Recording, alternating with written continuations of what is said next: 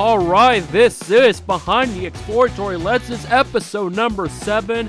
It's going to be a much shorter episode because there's no guest. It's just going to be some story time with me. Because, of course, when there's no guest around, I like to tell some stories then and there, but keep it short because when it comes to those guests that I have, those are the ones that warrant longer episodes. So it's going to be a short form episode, but we do have some stuff to talk about. There's never short of topics to discuss. I even have a piece of paper of random topics that I'll discuss throughout the series. And I have one in particular that's going to carry over to this episode and in the next episode because it's an anniversary. There are two anniversaries. One involving half a decade and the other one a decade ago. And it makes me old as much as the soy milk can be sometimes.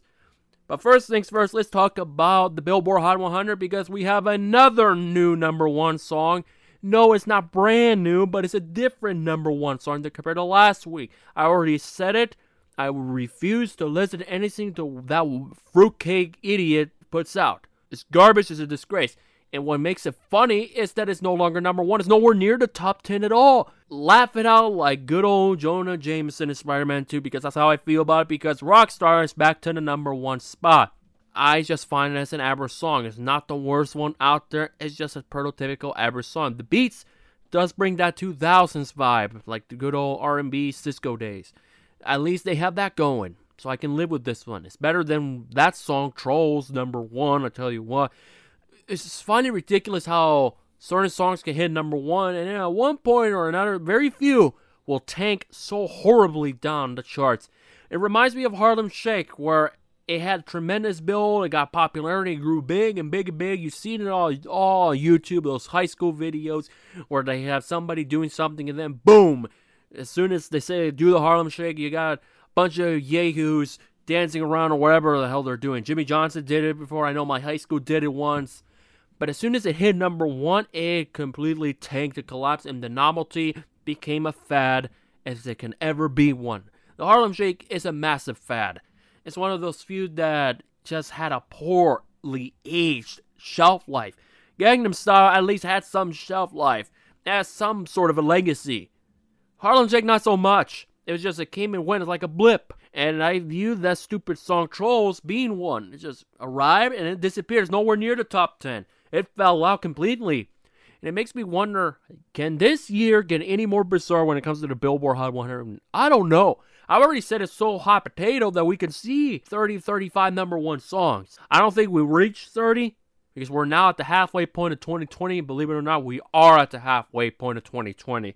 Doesn't feel like halfway. We kind of wish it's already the end of 2020, but we still have another 6 months to endure, ladies and gentlemen. It's going to be a bumpy ride, but best assured, the show's going to get better and better with multiple guests along the way. Now that we talked about music, let's talk about Ellensburg for a bit. Finally, I can happily say I got photo works. I done some photography because I said to myself, if we're going to go to Ellensburg for one day, I'm bringing my camera. Well, I had no other choice because I had to take photos of my brother's graduation stuff since he graduated from Central Washington a couple weeks ago with his cap and gown and all.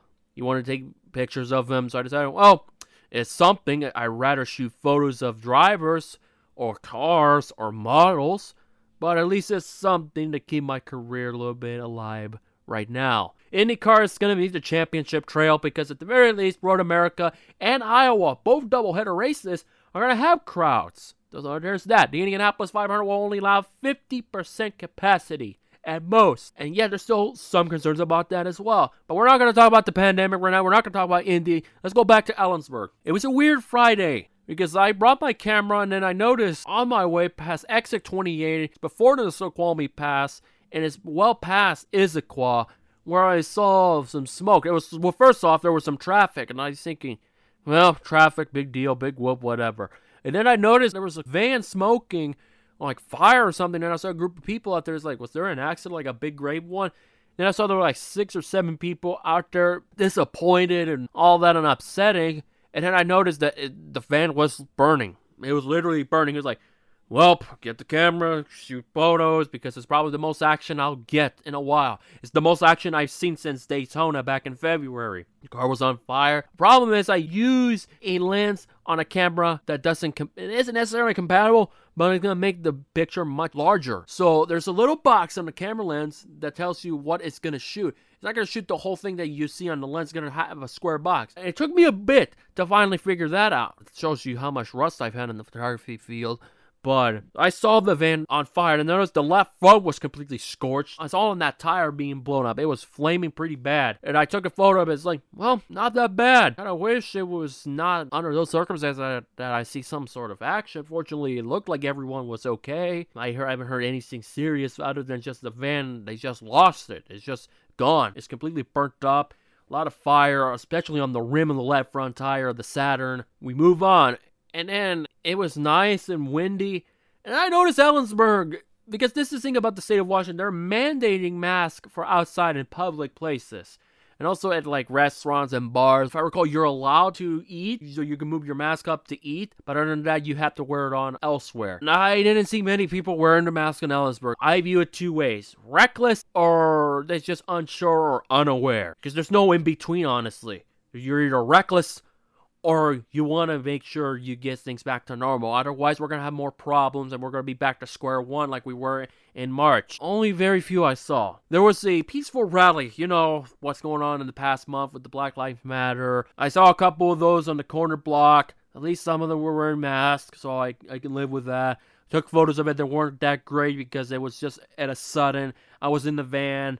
I was like, could not go out of the van just to shoot photos because then people would view it as disturbing the peace. I'm here to take photos of whatever I can find, considering it was the first day that they state-mandated masks in public capacities. So finally, after my brother finally cleaned up his apartment, we finally took the photos. I was actually impressed how they turned out. I'm more impressed that my brother actually enjoyed the photos that I took. Well, I have one problem, and I'm going to make this very clear when it comes to any of my photography or video. If I see you dabbing, and if you dab directly towards me, you're going to be fined $100. It's an inside joke with my other job in the game production at a local arena in Everett, where we do hockey. Word. As soon as we see that dreaded pose, we cut to the next shot. I never tolerated to begin with when Austin Dillon does it, especially when he won the Daytona 500. I thought it was a disgrace. It was a spit of the integrity of the sport. It's a slap in the face in my book. It reminds me of the days when Soulja Boy ruined the music industry. The ringtone pop artists ruined it. Nearly killed the entire industry back in 07, 08. That's what it reminds me. It's just rubs me the wrong way very badly, and I cannot stand it. So he'll owe me $100. I'm going to make sure he does pay me the $100.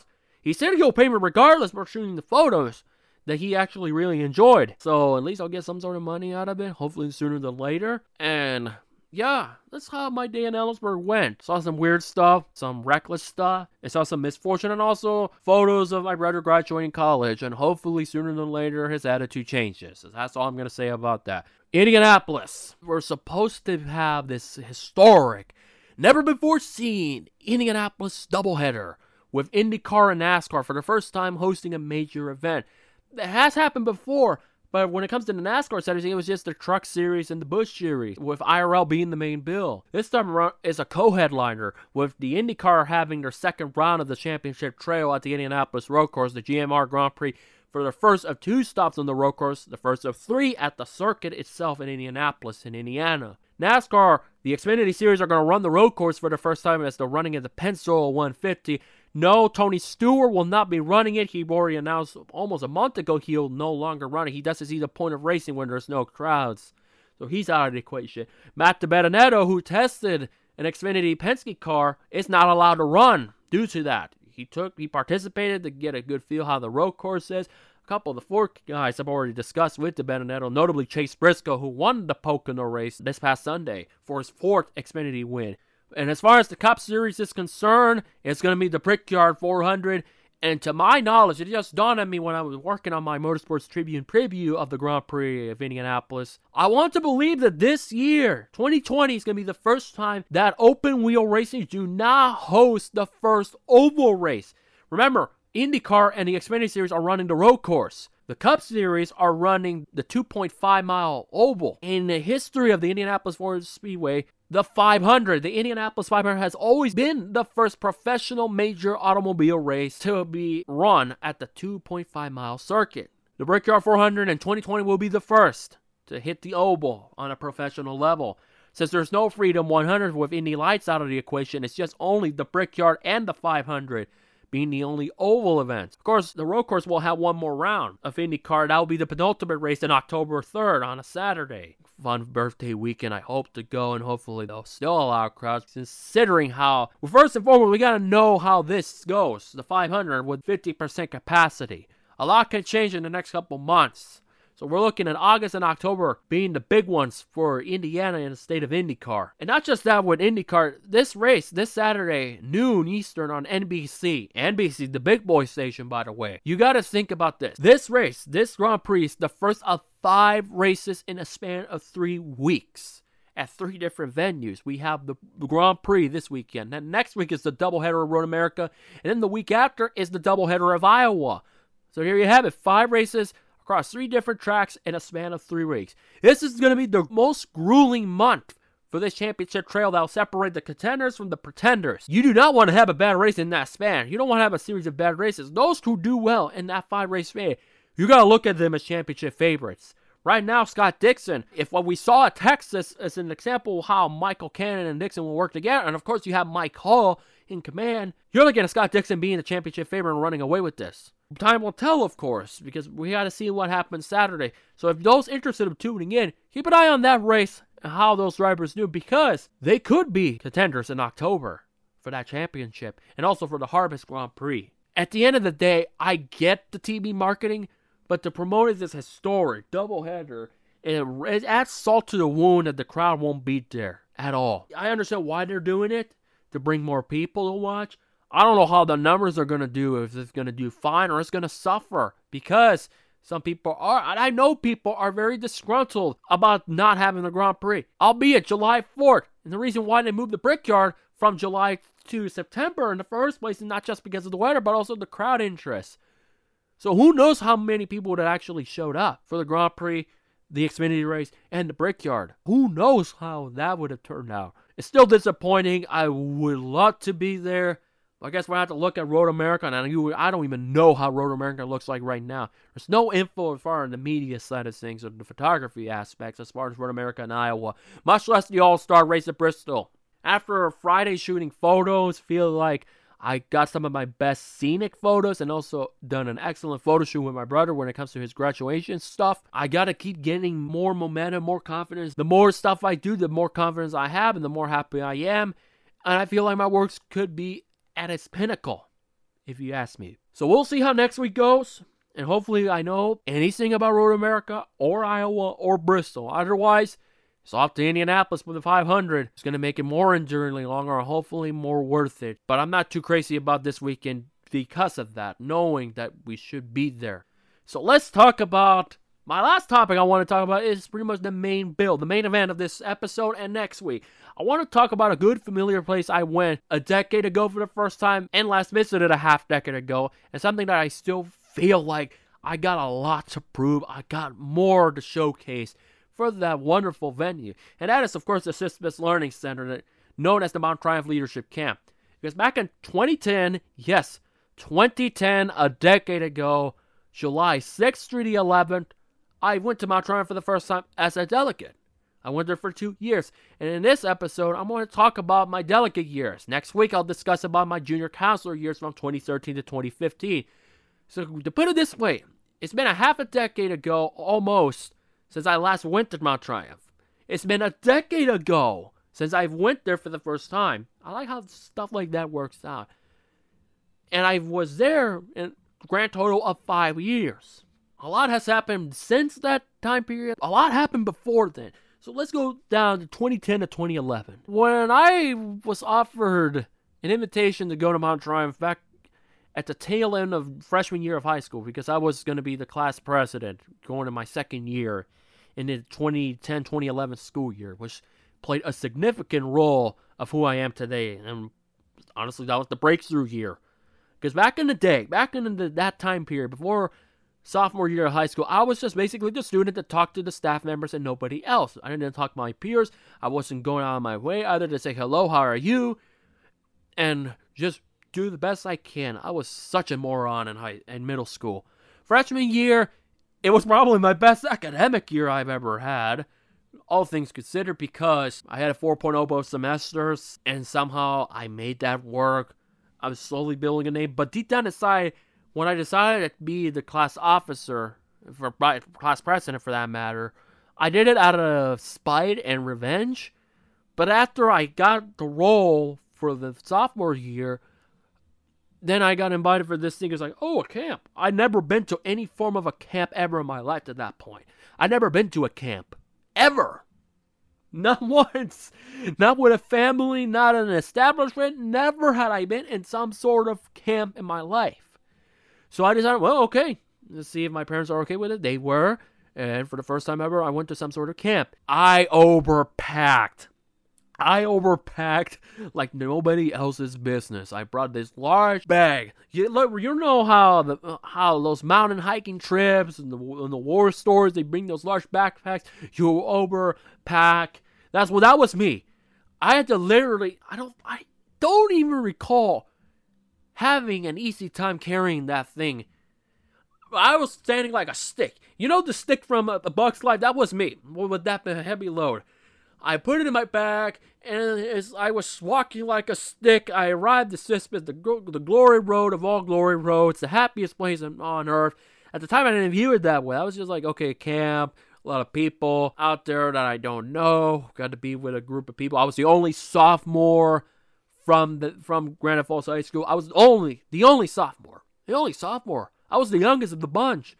I was surrounded by essentially 4/5 of them being the class of 2011, and there was only one class of 2013 member, and that was myself. I walked like a stick. I literally looked like a fool. I didn't thought twice about it. And I think, if I remember, I had to sit down on the ground to put the backpack, the large load, behind me, and then I had to get up. And then one of them noticed that. And if I recall correctly, yeah, my senior counselor noticed that. And his name was Andrew. He noticed that. And when I got the letter from him at the very end of camp, that was the first thing he noticed. He knew from that point on, that he was probably going to get along with me just fine. It's kind of funny looking back at it. I still have all the notes and letters from all the 5 years that I went there. Maybe one day I'll share it. I don't know. I don't know what to do with it. I want to do a collage or put it as part of my memoir that I've been saying I'm going to try to get established a couple years ago and still haven't. Because there's still some stories I have to tell. There's still some stories to prove. And there's still some goals that I want to make happen before I say to myself, okay, I'm ready to discuss about that portion of my life and how I got there and what led to this, what I'd like to say, journey. The journeyman journalist individual that I am. So yeah, a couple days went by. I slowly talked to a couple people. You always have your camp crushes. I had one. Fortunately, we were able to talk. I think it was like until the 4th or 5th day we finally had. Because here's the thing about breakfast, lunch, and dinner at camp, if the memory serves correctly. It's a randomizer. Some days you'll have a number. Some days you have based out of a card or a color. That whatever you have, you sit in that table. And it's part of like mingling and breaking the ice. And also getting rid of that cool card. It was interesting, to say the least. And then it wasn't until, the 3rd or 4th day where I was involved in a presentation. I still have the letter. I confused it with another one from a year later. I still don't know where that one is. I took a picture of it. I don't know if I saved it on my hard drive, the laptop. It was on my older phone that I still missed. I prefer the last phone I had compared to the current one, which is a massive piece of turd to begin with. And my old Kobe Bryant notebook, which I found during when we were cleaning the house, trying to figure out what stuff I'm going to bring in my room and put it in my bookcase.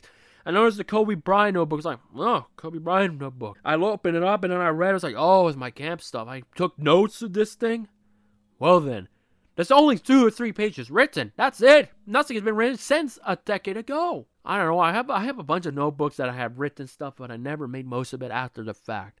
But it was great looking at it. Oh, this is not the 2011 speech. This is the 2010 one where I discussed about my religion, how that played a role and why I don't like talking to people, because I was at that time and I felt like if I say my religion or they know my religion, they're going to heavily judge me. I gave that up after 2011 when I went on this big, tremendous speech where I said there's so many things that led to me quitting discerning clubs, religion being a role, and even the question, I remember one time I even put this on.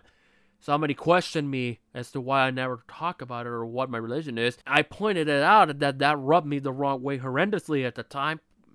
And then once I said what I said, something, just light bulbs went on that I realized my journey has some value that maybe will serve others better. That, yes, I said this, but I won't let it define me. Whether it's the autism, whether it's the religion, or just the struggles that I've had. There's some value, and when I tell these stories, my number one goal that I hope from others is they take away something valuable and adapt it for the greater good of their own lives, and maybe be more open and stand up for what they believe in. Sure, now fast forward to 2020, hardly anybody cares what I say on social media, but back in the day, I think it's because they were more open to hearing it. Now if you say something, they may rub people the wrong way horrendously, and that's been part of life. And it's just this year alone has been the more frustrating part that nobody's being willing to be open.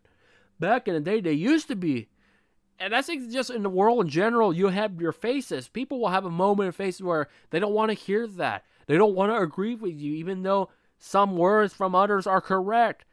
They just want to think about something else and escape the hell, escape the madness that this year has been defined as, just hell and frustration.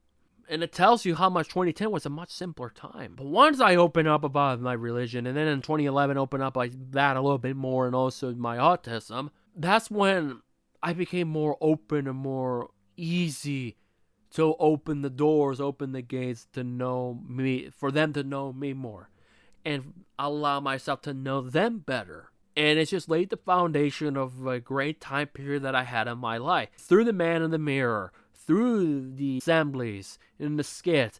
Let me tell you this. If it wasn't for that speech that I said in 2010, I would have never had the audacity to do those weird garbage impersonations. 2010, 2011 was my pinnacle year when it comes to impersonations, because I didn't hit, my voice wasn't fully developed, and I could still do some different voices like a George Lopez, Steve Irwin, a Kanye West, and I would make it punny. I think it was puns. I use some puns, I try to say stuff, and then let to something else. It was I jotted down some notes. It was that random stuff, and I just made it work based on the impersonate character or human being that I'm impersonating. Like with Steve Irwin, it was about gators. Like gators, like what gator? Like the alligators, Florida Gators, Gatorade. I mixed all of those up. Maybe one day I'll share it, because I don't even know if that video exists. It was up on Facebook a decade ago. I haven't had the best of luck finding it since then. And then I just ran with the impersonation stick. I did it again at the leadership retreat. I did it at the talent show. No script either. One person told me to write a script, and I was like, I'm gonna do this with a damn script. I'm gonna do it because I know what I'm gonna say. And then people loved it. Then came Idaho in 2013, and that pretty much ended my comedic career because I decided to make everything about wrestling. I had a great time at camp, and I thought to myself, I gotta come back in 2011. I hope somehow, some way I'll be back in 2011.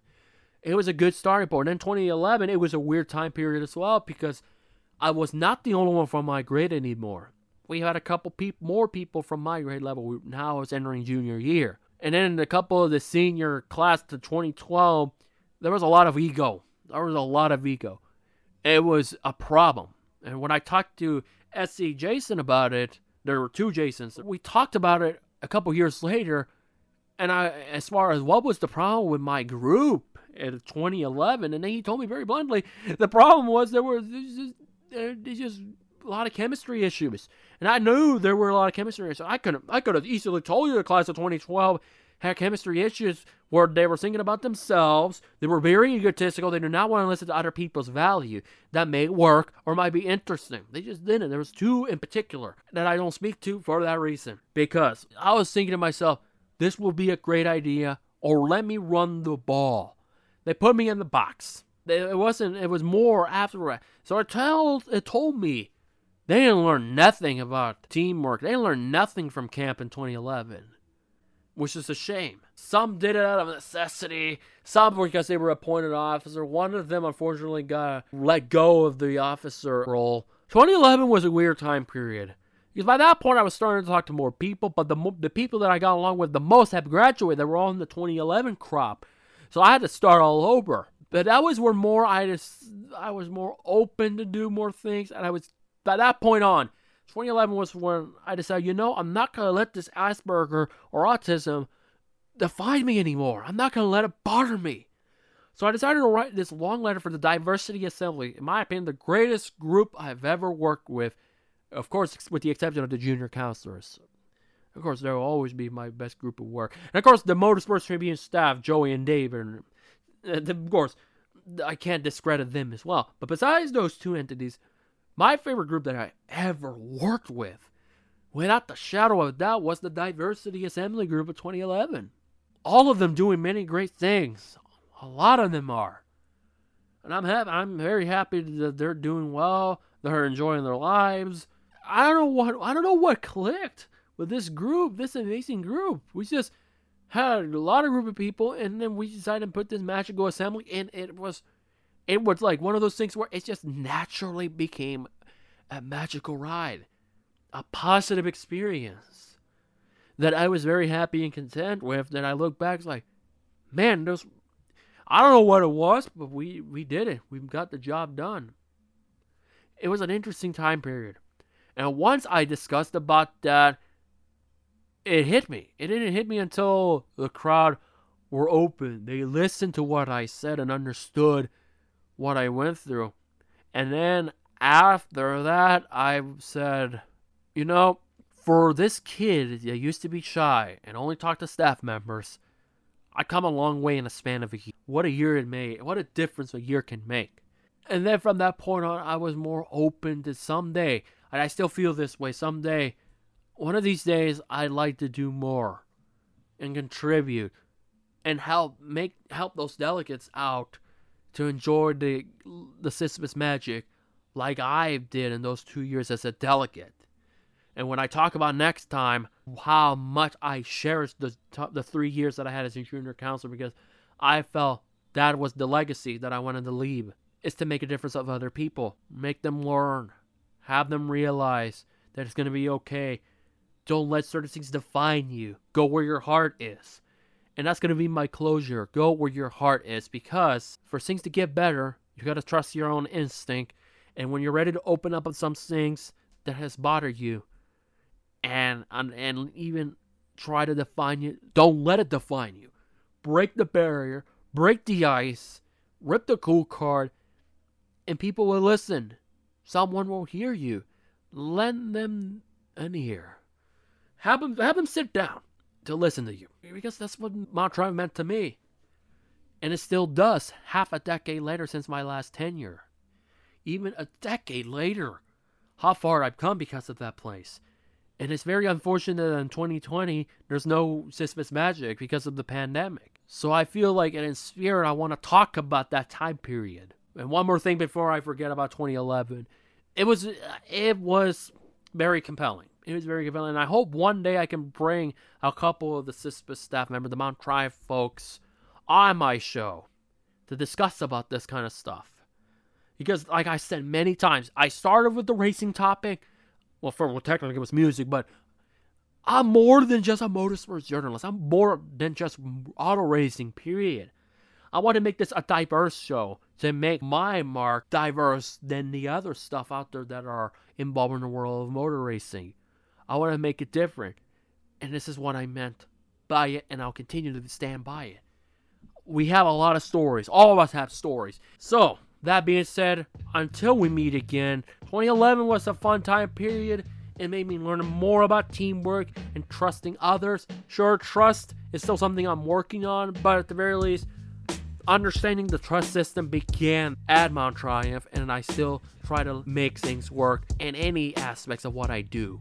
Behind the Exploratory Lenses on Facebook, Twitter at TLT Files, Instagram Luis D Torres 94, LUIS, D as in David, TORRES 94, and of course, you can find Behind the Exploratory Lenses on Google, Apple, SoundCloud, Spotify, and iHeartRadio. So that'll do it with this episode. Have a safe Independence Day weekend. Stay home if you have to. Please use your head and just think and go where your heart is.